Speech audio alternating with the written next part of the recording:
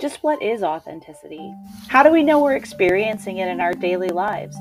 What are the moments in our life that have led us to a better understanding of who we are as people? These conversations and more happen right here on the Authenticity Experiment. I'm your hostess. My name is Megan Williams. I'm a licensed therapist in the state of Arizona, and I have spent my career helping people find their most authentic versions of themselves and live and grow inside of that authenticity. And now I get to share the stories of people who have taken their own pathway to authenticity.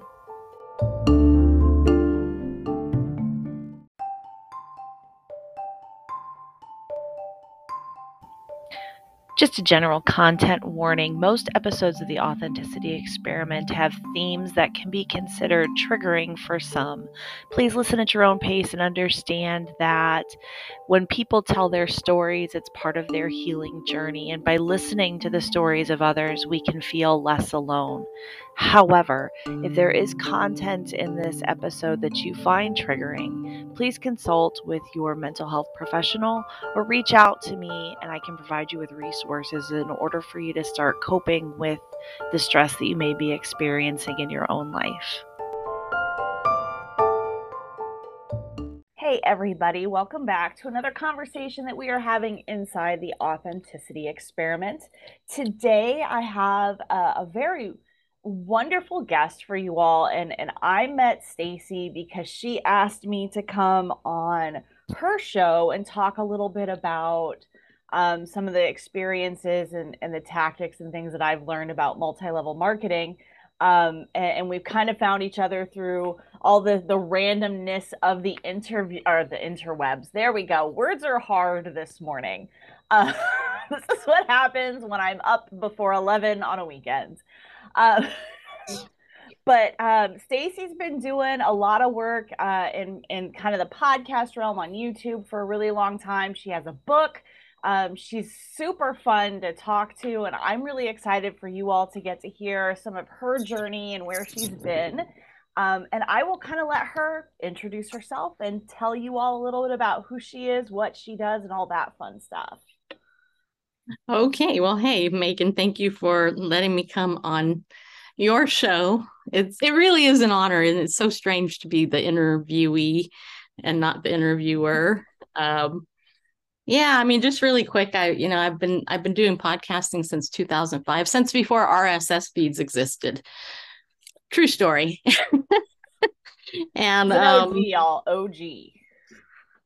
Yeah, I mean, it's been a long time. My husband and I, well, it was really me. I was blogging. I was actually finishing my master's degree in clinical psychology and became a marriage and family therapist. Never got licensed, but I did get the degree, did all the hours, 3,000 in California, which is insane. And then I ended up moving to a new state, and I knew I wasn't going to be licensed in California because I thought, what, it's stupid to get licensed in California when I'm moving to Tennessee. So I did that, and kind of regret not getting licensed because it would have been easier to carry over here. But God opened up a different door, and I was blogging about politics of all things. And I had a guy from the Chronicles of Narnia movie contact me and say, hey, I'd like to put an ad on your blog, in exchange for, a copy of a DVD or whatever. And I said, okay, yeah, and I'll pay. And he said he'd pay me. So he invited me down to the National Religious Broadcasters Convention to hang out at the Chronicles of Narnia booth. And I thought, ooh, this would be interesting to go to NRB and meet all these people in the publishing world and the Christian media world. And then at the last minute, the guy reneged on his invite. He's like, you know what? I decided to give my free pass to somebody else. I don't want you to come in after all. And so I was like, that is not going to happen. So I went down. It was one of the only years NRB, the National Religious Broadcasters Convention, is held in Anaheim, California. Usually it's in Nashville, Tennessee. It's like that at the Opryland every single year. It's at the Opryland, but that year it was in Anaheim. And so I told my husband, I said, you know what? I'm going to go down there anyway, and I'm going to see if I can get in to the expo because some of my favorite Christian talk show hosts were coming from Virginia out to California, and I wanted to meet them. So I went down and I tried to weasel my way in for 2 hours, tried to get people to let me in, and nobody would let me in until finally, uh, unknown Christian talk show host and a Seventh Day Adventist TV show host called from Amazing Facts TV. They gave me a free pass. Both these people did. So I got in to the expo. I went directly to the publishers and I said, I have an idea. How about we blog for books? You give me Christian books, I'll blog about them. I'll get you reviewers in exchange for putting an ad on their site, and we'll do that. And to my surprise, 3 of those publishers asked for a card, which I didn't have. And I said, well, give me yours. And they gave me theirs. And I ended up contacting them afterwards, and they all signed up, started paying me money to blog for books in the Christian world. So I was actually a pioneer in that. And anyway, then after that, I was getting all these books, and I thought, why not interview the authors? And so that's how I actually got started doing what I'm doing. That's so cool. I love that. Yeah. So Well, tell us a little bit about your book and what inspired you to take that blogging and turn it into a book, and what kind of inspired the book that you wrote. what's okay. So my book really has nothing to do with my blogging. But it's funny you ask, and I appreciate it. The name of my book is called Pickleball Faith, Inspiration on and Off the Court. And I'm holding it up for nobody to see except you. Really cute though.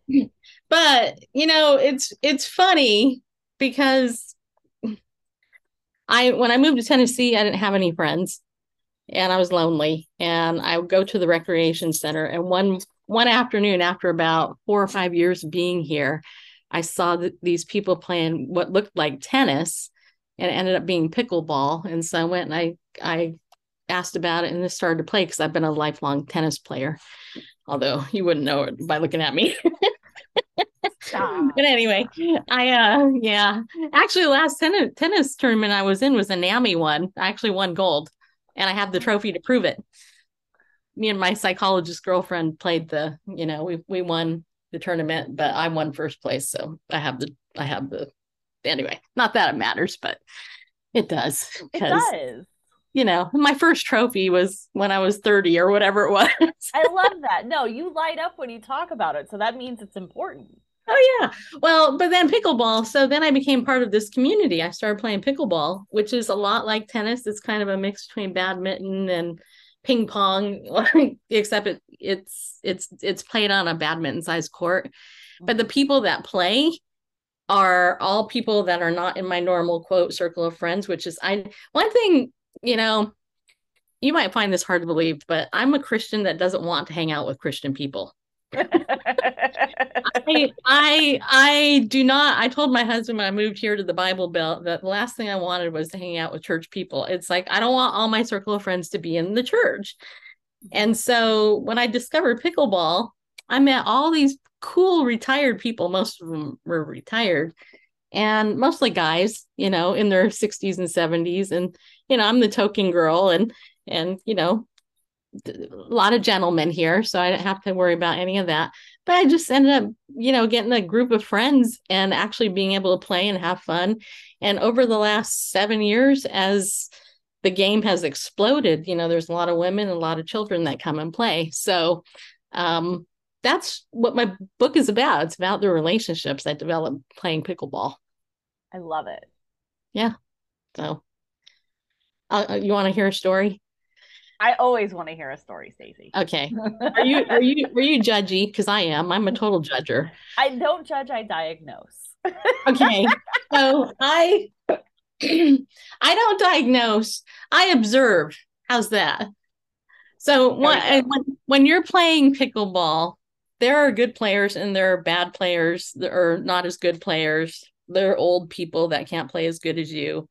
And not that I'm superior, because I'm not by any stretch, but I am competitive.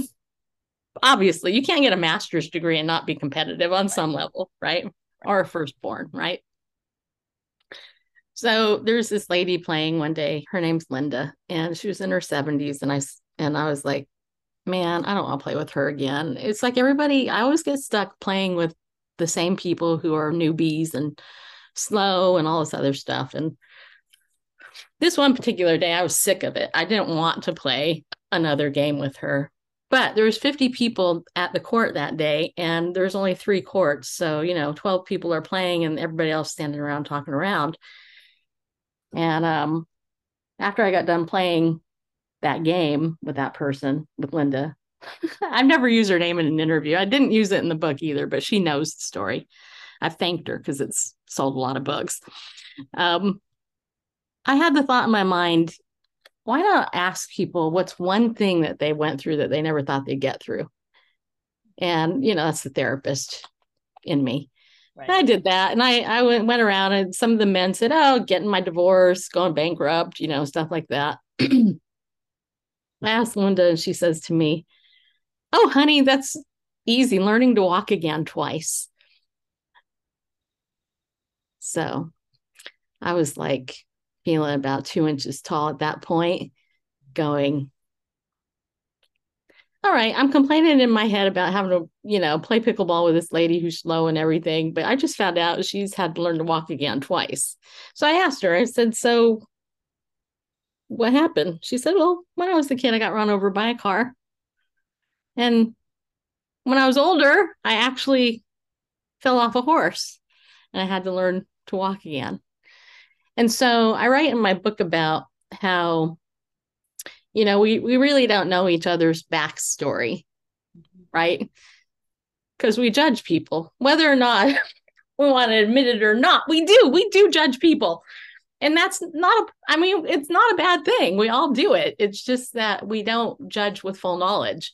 And we judge with our knowledge, but we don't judge with their knowledge. And there's a huge issue there, right? So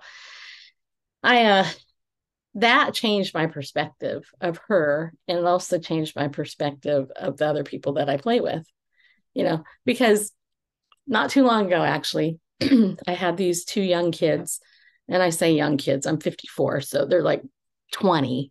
So, they're young kids to me. Right. Anyway, but I had these two kids, and I really want to call them snot-nosed brats because that's really what they were. And they, in my mind, they come, they're sitting there, and they're like, oh, we gotta play with you. And I'm like, yeah, I said, look, you know what? You might not want to judge me just because I'm overweight doesn't mean I can't hit a ball, And they're like, oh, okay, whatever. And I'm like, fine. Get on the court. Megan, they kicked me. They kicked my butt. They wiped the floor with me. And I was like so mad afterwards. It's like, I naturally went to, well, you're 25 years younger than I am. So of course you can move quicker than me. And, and I had all these thoughts in my head. And then, of course, at the end, I just tapped my paddle and said, good game. I appreciate the opportunity to get my butt kicked by you two, but, whatever. So it goes both ways. It does. And I think what's interesting is that, you know, we continue to live in a world where it becomes glaringly obvious that we really know nothing about what other people are going through. And there, in my world, there's 2 types of people. The first is those that acknowledge that they don't know, and then there's the ones that think that they know everything. But Right. even the people that acknowledge that they don't know breaks down even further into 2 groups of people. And one group is the people that understand that they don't know and want to know. And then there's the group of people that understand that, there's something going on that they don't know, but they don't care. Yeah. And I increasingly want to be that person that understands that I don't know and I continue to want to know. What is your story? Now, that does not mean that when I'm in the grocery store on a Friday night after having spent my entire week listening to other people's stories and their hard moments, I really don't want to hear another one. I really am like, I'm good. I get it. You're going on something. I care, but I don't in this moment.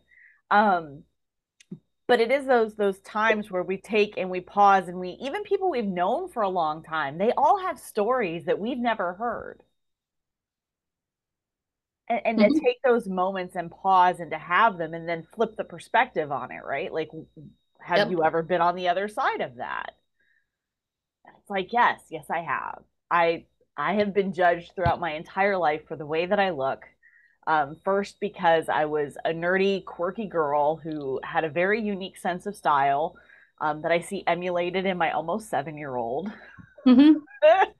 And then as an adult, because I'm a heavily tattooed female, there are lots of assumptions that people make about me on a daily basis about who I am and how I live my life, just because I choose to have artwork on my body. Yeah. And when people find out that I have a master's degree, that I have a couple of bachelor's degrees, that I have this long history career in a field that is, I think, pretty amazing, and they're Hmm. like, "Wait, what?" Like, yeah, like this is what I do. This is Yep. who I am. And we get to that place where it's like we just need to understand that we don't know. We don't always know. Nope. No, and you never know what's going to impact you. You talk about the tattoos. I got a henna tattoo once when I was on a cruise. I love Okay, henna. It's amazing. it was actually, it was I put it up here right above my breast, right. I didn't take my clothes off for it. They just put it on. But Right. but I remember that night I told my husband, I said, yeah, I think it'd be so cool to get a tattoo. But could you imagine me, Miss Bible News Radio, having a tattoo? What would people think? But that night when I took a shower, I was standing in the in the cruise bathroom, and I looked at myself. I was like, this just is not me. Yeah, I couldn't do it. But my hairstylist, the first one that I had here, she was 22 years old and she had tattoos all over. And the whole time I was getting my hair done, I was like, hey, tell me about that tattoo and what does it mean? Because there's always, I think, unfortunately, I think a lot of Christians are like judgy on that. I mean, it's more acceptable now, but like in our age group, my age group, I think you're a little younger than me, right? It's like kind of looked down on, like the Bible says you shouldn't do that to your skin or whatever. But it's like, context is everything. And I asked my hairstylist, I said, tell me about your tattoos, tell me the story. And the stories that you hear are often very compelling and often connected with pain, Mhm. right? And it's like, I wish I had the guts to just do it, but I don't. But I admire you for being able to endure getting a tattoo because Right. but But that's how we know who we are as people. We can look at something, we can appreciate it for somebody else, but we don't have to necessarily do it ourselves. I tell right. people all the time, tattoos are not for everybody. My level of tattooing is not for everybody. And I'll stand in my house of worship and I look around, and it's a very, for for a Catholic church, it's very come as you are, very progressive. And I'm not the only one in there that's covered in tattoos. In Mhm. fact, there are people that show up for our services that have face tattoos, that have clearly been through a lot of things, that have lived a completely different life than what the person sitting next to them has lived as well. And what's really cool is we all get to come together as one church family and have an experience, a spiritual experience in that 1 hour, um, and not have to define ourselves based off of our differences. And it's, for me, it's that moment of, who do we want to be, and if our spiritual connection makes us feel whole and loved and worthy, then the rest of it really doesn't matter. Yeah, well, I mean, our differences is what makes life fun. My therapist told me once that if we were all the same, we'd be yellow, we'd be minions. Yes, we would. And even the minions are different. Right? They're all different. Stuart only has one eye, and Bob carries a teddy bear. They're all different. So tell me, when you think of authenticity, how do you define it? How do you, like, what are the concepts that come into your head when you think about that word? um, for my motto since I was younger was that, pretty much what you see is what you get. I'll give you so being authentic means that I can state my feelings. Actually, I heard Dr. Romney. Do you know who she is, Dr. Romney? Yes. Okay. Recently, she was being interviewed by Mel Robbins, and Dr. Romney and her ended up talking a little bit about authenticity. And Dr. Romney, I love her. She's so funny, first of all. But when she was talking about it, she was talking about how authentic people, she didn't use this language, but she basically said they walk to the beat of their own drum, right? We're not afraid to say who we are and put out our point of view, knowing that we're going to get crap thrown back at us for doing it. Mm-hmm. And I'll give a perfect example from trying to think which one I want to give. Okay, I'll just give this example from this week. Okay, so there's a Christian news radio station that posted an article about Candace Cameron Bure, Kirk Cameron's sister, saying that her testimony was powerful. Okay. Now, look, I think anybody's conversion story is truly powerful, but the reality is that Candace Cameron Bure's testimony to me isn't that powerful. It's pretty typical. She walked the aisle, got, quote, saved, unquote, didn't do anything with her faith for about 10 years until she became a parent, then decided she wanted to raise her kids as a Christian, and then got serious about understanding the Bible after that. To me, that's not powerful. That's typical, especially if you've been raised in an environment where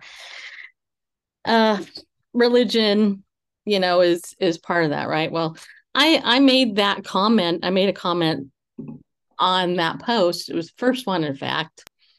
And I got pounced on by all the other Christians, I got basically called a piece of shit because I denigrated Candace Cameron Bure's testimony. And I mean, people read into everything that I said, and they didn't hear where I said that I thought she was great and blah, blah, etc. She's done a lot of great work. They didn't hear any of that. But what they heard was I didn't think her conversion story was powerful. And I don't. I honestly don't. I also made the other point that, you know what? It's the only reason people give a crap about it is because she's a famous person. Mm-hmm. Now, having sat behind a microphone myself for almost 18 years, I've been looked at as, quote, a little, my husband says, oh, you're just a minor Christian celebrity. In certain circles, a lot of people know who I am. Most circles, most people don't know who I am. They don't care, and I don't care. But for me, being authentic in that moment was stating, look, you know what? I don't think her testimony is all that powerful, and I took the shit that I got thrown at me, and I say it that way because it's exactly what happens when you are and you go against the status quo and you're supposed to be one way. And it ticks people off that are so damn legalistic. I was having lunch with a friend of mine a couple of days ago, and and she's a woman of faith too, but she's colorful. She's very conservative like me too, and all that. But I was telling her about some stuff, and she looked at me and she said, "You know what, Stacy?" She said, "You're a safe Christian." I know you mentioned the Westboro Baptist Church folks on a previous show of yours, and I'm like, even though I understand where they're coming from, that's not who I am. And, I am a tolerant, loving person, and I can disagree with something, but I can also be a loving, safe person. And I've had people tell me that, my whole life. Mm-hmm. That doesn't mean I have a lot of close friends, because I don't. And, one of the things Dr. Romney brought out in that interview was, look, if you're authentic, you're going to have a small circle, and you will, because you're cutting the crap out, right? If people say something and you're like, well, that's not how I see it, and they want you to kowtow to their stupid belief, I was like, I'm not going to. Right. That's just not me. And if you can't accept me for who I am, then it's your loss, really. And honestly, I think some of that comes with age. Some of it comes with, for me, honestly, surviving narcissistic abuse as a kid. I had a mother who was a sociopath narcissist. I was abused growing up. She handed me over to a relative to be molested most of my childhood.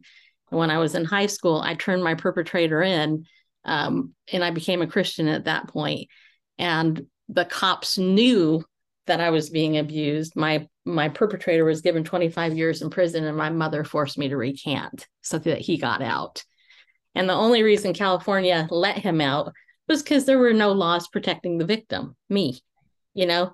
And so, I look at that and I go, okay, years after that, I ended up moving out on my own at 18 and put myself in therapy because somebody recommended, hey, have you ever thought about going to a counselor?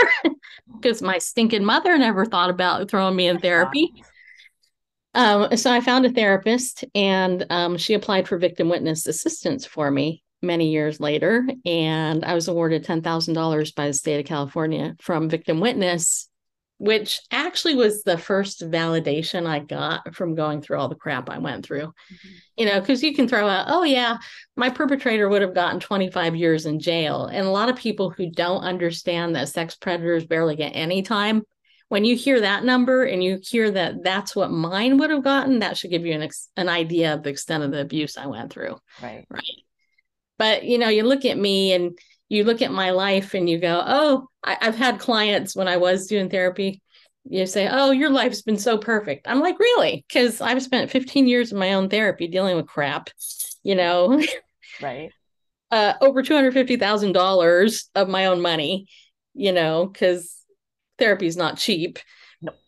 But I did the work, and I can tell you, quote, when I was diagnosed as a certain way, I had the MMPI. My things were all over the map.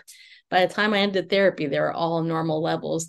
My therapist said to me, she goes, we have scientific proof that all the work that we did, is what it is. But most people won't go through that. They won't do the work. And, for me, my faith is a big part of that, but also the fact that realizing, you know what, nobody's going to stand up for me unless I do, because that's been my thing. That was a long answer. Shouldn't give long answers, but anyway. No, you should. That's what I love about what I'm doing with this, right? Is like the answers can be long because life is full of nuance and it's layered. And a lot of the questions that we're asking or that I'm seeking to have people start thinking about for themselves is how do we know who we are? What are the defining moments of our life? What are those keystone moments that make us go, this is the person that I think I am and that I want to be?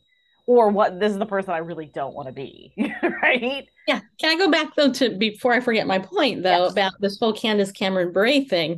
Yes. Because it ties into it, right? So being raised with a narcissist sociopathic mother, I was seen as an extension of her, right? So I make this comment about not thinking this woman's testimony is that powerful. I get pounced on by all these Christians who say, well, she's our brother and sister in Christ, and you need to be blah, blah, blah, blah, blah. Right. Now, what's the irony here? The irony is I'm also a brother and sister in Christ. And the irony is that you guys just called me a piece of shit verbally without even considering the fact that you just verbally assaulted me. Now, just to be honest, nobody actually called me that directly. Right. But they more or less did. Bless your heart. And one woman called me a bitching Bertha or something like that. And I'm like, okay, so, all right. So because I state a differing opinion that you don't like, you're telling me, I actually had this guy to one of my friends on Facebook. He actually dated Kathy Lee Gifford. He actually told me that I should have commented in a way that was more affirming towards Candace Cameron Bure. And I said, maybe if I wanted to, I would have, but that's not my point. My point is that people got all bent out of shape because I said what I said because she's famous. And yet maybe you should give a crap that they all just verbally assaulted me, a Christian. And on top of that, Megan, I'm like, does anybody want to hear my testimony? Do you want to hear my testimony? Because Candace's testimony to me is milquetoast compared to mine. I mean, part of what I just shared with you is some of that. But so this guy, this is the funny part. So this guy, he reaches out to me. He's like, because I said on the thread, I said,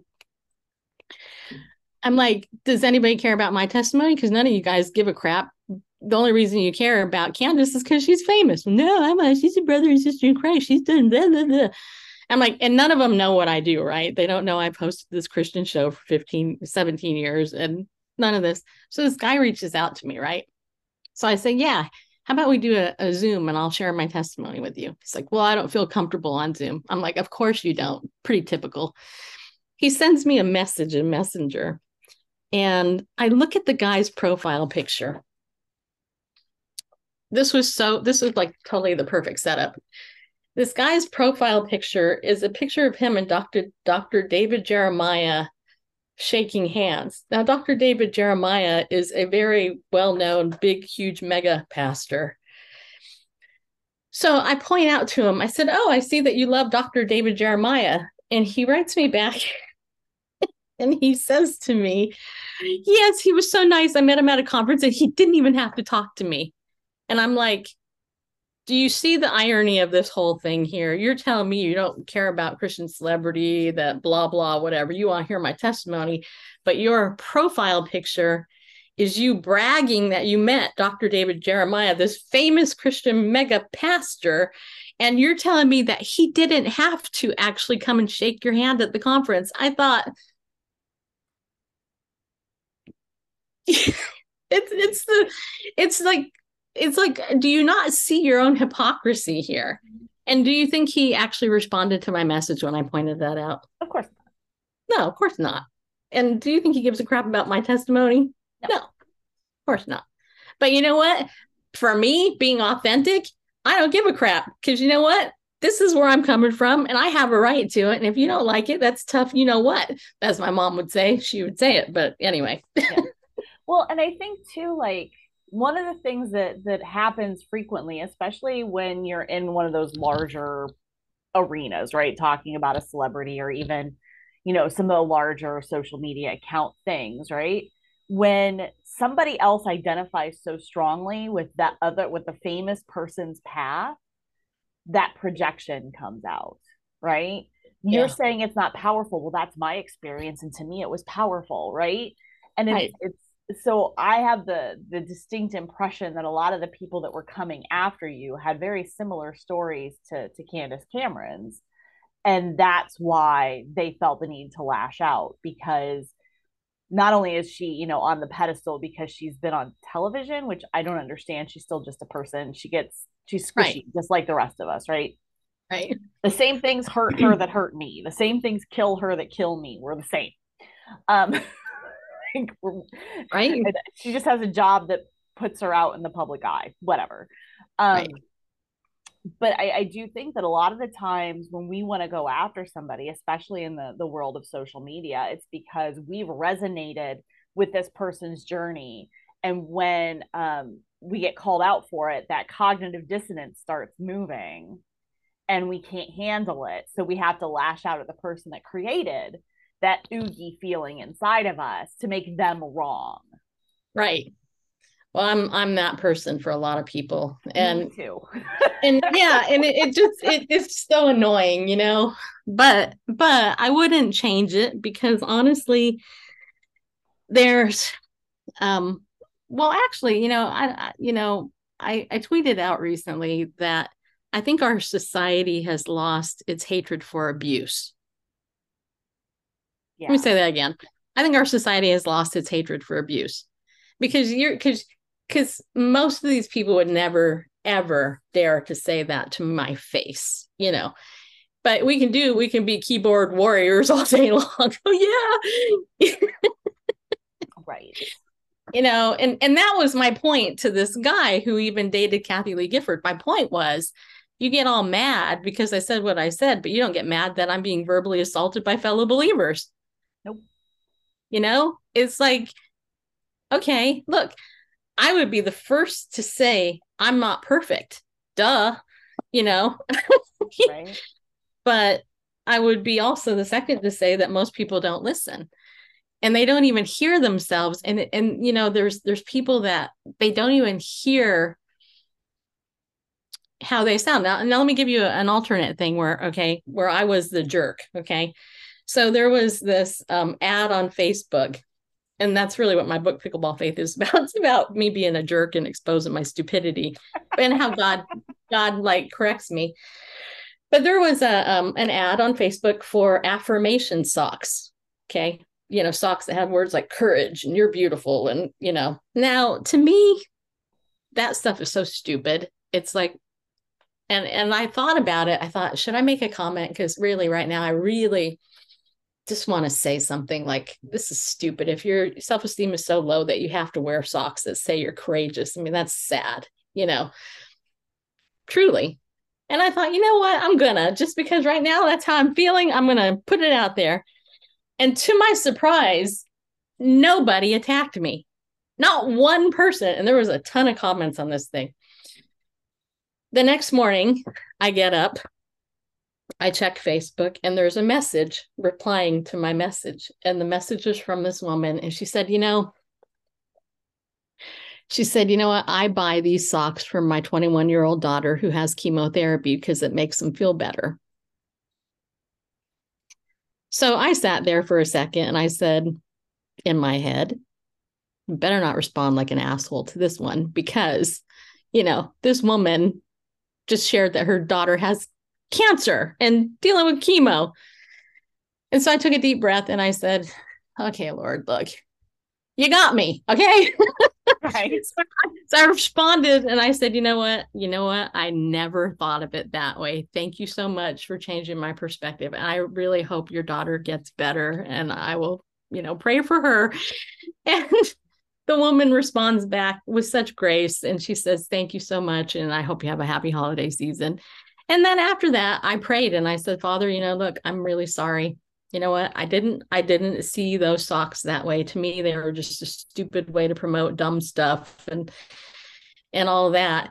But thank you for correcting me because, it gave me a new perspective like, oh, maybe somebody is buying this when I see something so stupid. Maybe they're buying it to help somebody who really who needs it, And I tell you, honestly, I started to cry because I was like, Lord, I screw up like this all the time. But then, it was like he spoke to my heart and said, look, you know what? Peter, when he denied me 3 times, he didn't think he was going to deny me. What are Peter's main gifts, right? Peter's main gifts are exhortation and teaching, and the bold one out there speaking the truth. Peter's main gift isn't mercy.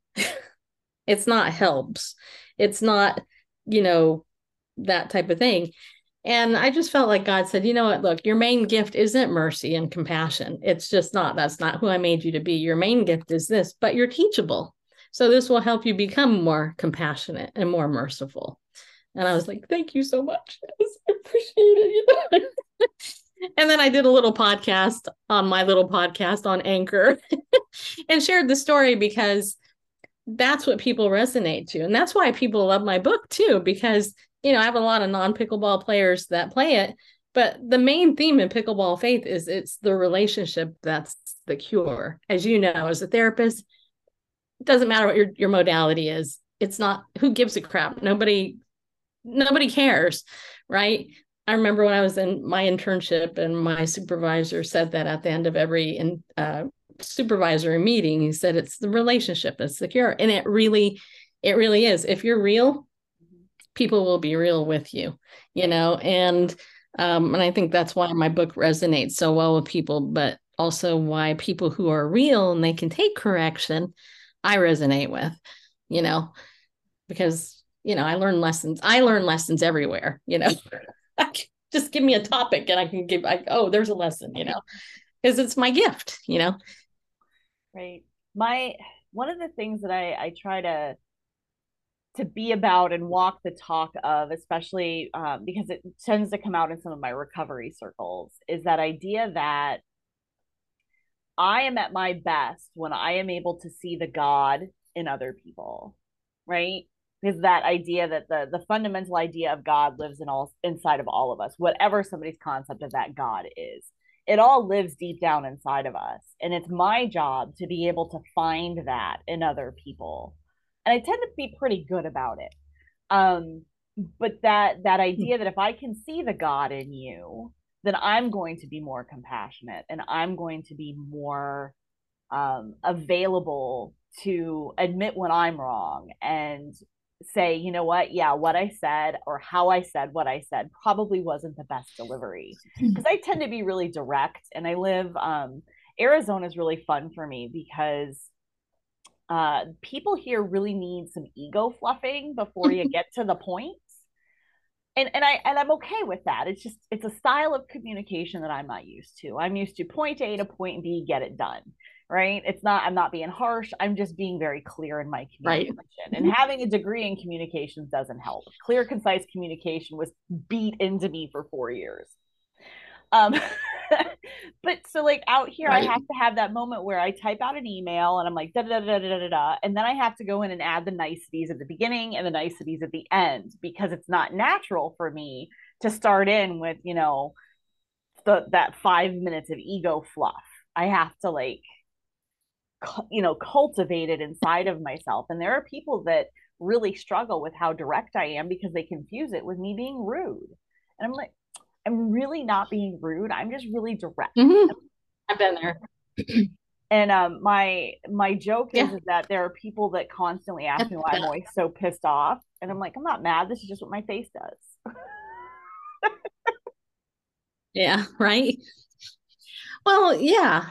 Well, I'm glad you brought that up because I've learned over time, that, being fluffy, I guess is what you just said, is I've learned, that sandwich technique, fluff, criticism, more fluff. It's like an Oreo cookie, the Right. fluff is, um, and I will tell you, like my own therapist, this week I saw her. I started seeing her again after a 15-year hiatus because my dad died a couple years ago, last year. And then subsequently I've had 20 other people die in the last year, right, that I know. And I was telling her, I said, yeah, she goes, well, how's your week been? And I said, well, I've been getting short with people on Facebook. And she says to me, um, so you think that you're going to, wait to process your feelings before you feel good again on Facebook? And I said, and she knows I'm a trained therapist. She went with me through my whole journey there. Mm-hmm. So rather than to just hear her comment, which was a question, I said to her, I said, that sounded like a suggestion disguised as a comment, as a question, rather, was it? And she sat there and she's like, yeah, I didn't mean it that way, but yeah, I think so. I said, you do that a lot. You always question me by directing me in the question. And, which, I was telling my husband actually a couple of days prior to that, I said, yeah, she always tells me what to do by asking me the question. But she doesn't condemn me. It's like that subtle plant in my head, even though it's like, I know you're doing this. Okay. She never gives advice. She just asks me questions that tell me what to do. Mm-hmm. So I've learned that a little bit. That really is an art. Mm-hmm. It is that subtle implied command is outstanding. I'm also a big believer in Yeah. forced choice. Like I give Yeah. people their options and then they have to pick one and they don't realize that I completely limited their options. And directed them subtly to the right one. Right. I'm also big on Yeah. small language shifts. Like even in my personal life, when I hear people use certain words and I know the meaning behind that word, and I'm like, why don't we not use that word? Can we use a different word? Might change the way you see the situation. Mm-hmm. And they look at me and they're Oh like, yeah, that drives me never thought crazy. about that. I'm like, yeah, let's change that. All Mm-hmm. right, so I'm gonna end this the way I always end this. what are two things that you love about who you are today? What are two things I love about who I am today? I would say that I love that I'm real and I can cry and not have it bug me. That's one thing. The other thing is I would say that I love that I speak my mind, but I'm more thoughtful most of the time. You wouldn't believe that from hearing this show, but it really is true. I'm more quick to apply the lesson I'm being taught, or more quick to obey when I'm being corrected by God. You know what I'm saying? So I don't just like go, oh, and then not do anything with it. I'm quick to course correct. Whereas before I was a little bit stubborn. I know it's hard to believe, No way. but true. If people want to find you and connect with you, where can they do that?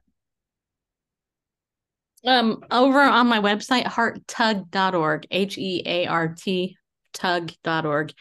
That's my nonprofit. And we named it after my dog Tuggy Bear, who died a couple of years ago. We hearted Tug, my dog, Tuggy Bear, Tug. Yeah. And so we thought, well, we'll name our nonprofit after Tug, hearttug.org. So there you go. Very good. And I'll link some stuff into the show notes too, so that people can just click and go and do all the things.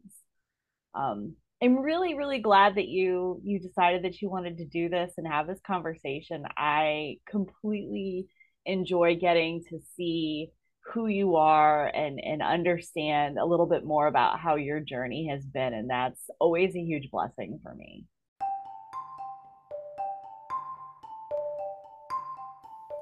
Thank you again for joining us for this edition of the Authenticity Experiment. Everything you need to know will be linked in the show notes, especially how to get in touch with our guest from today if you are interested in finding ways to connect with them more, and ways to connect with me if you are interested in having this conversation yourself. I appreciate all of you who have taken the time to support this project, and I will see you down the road.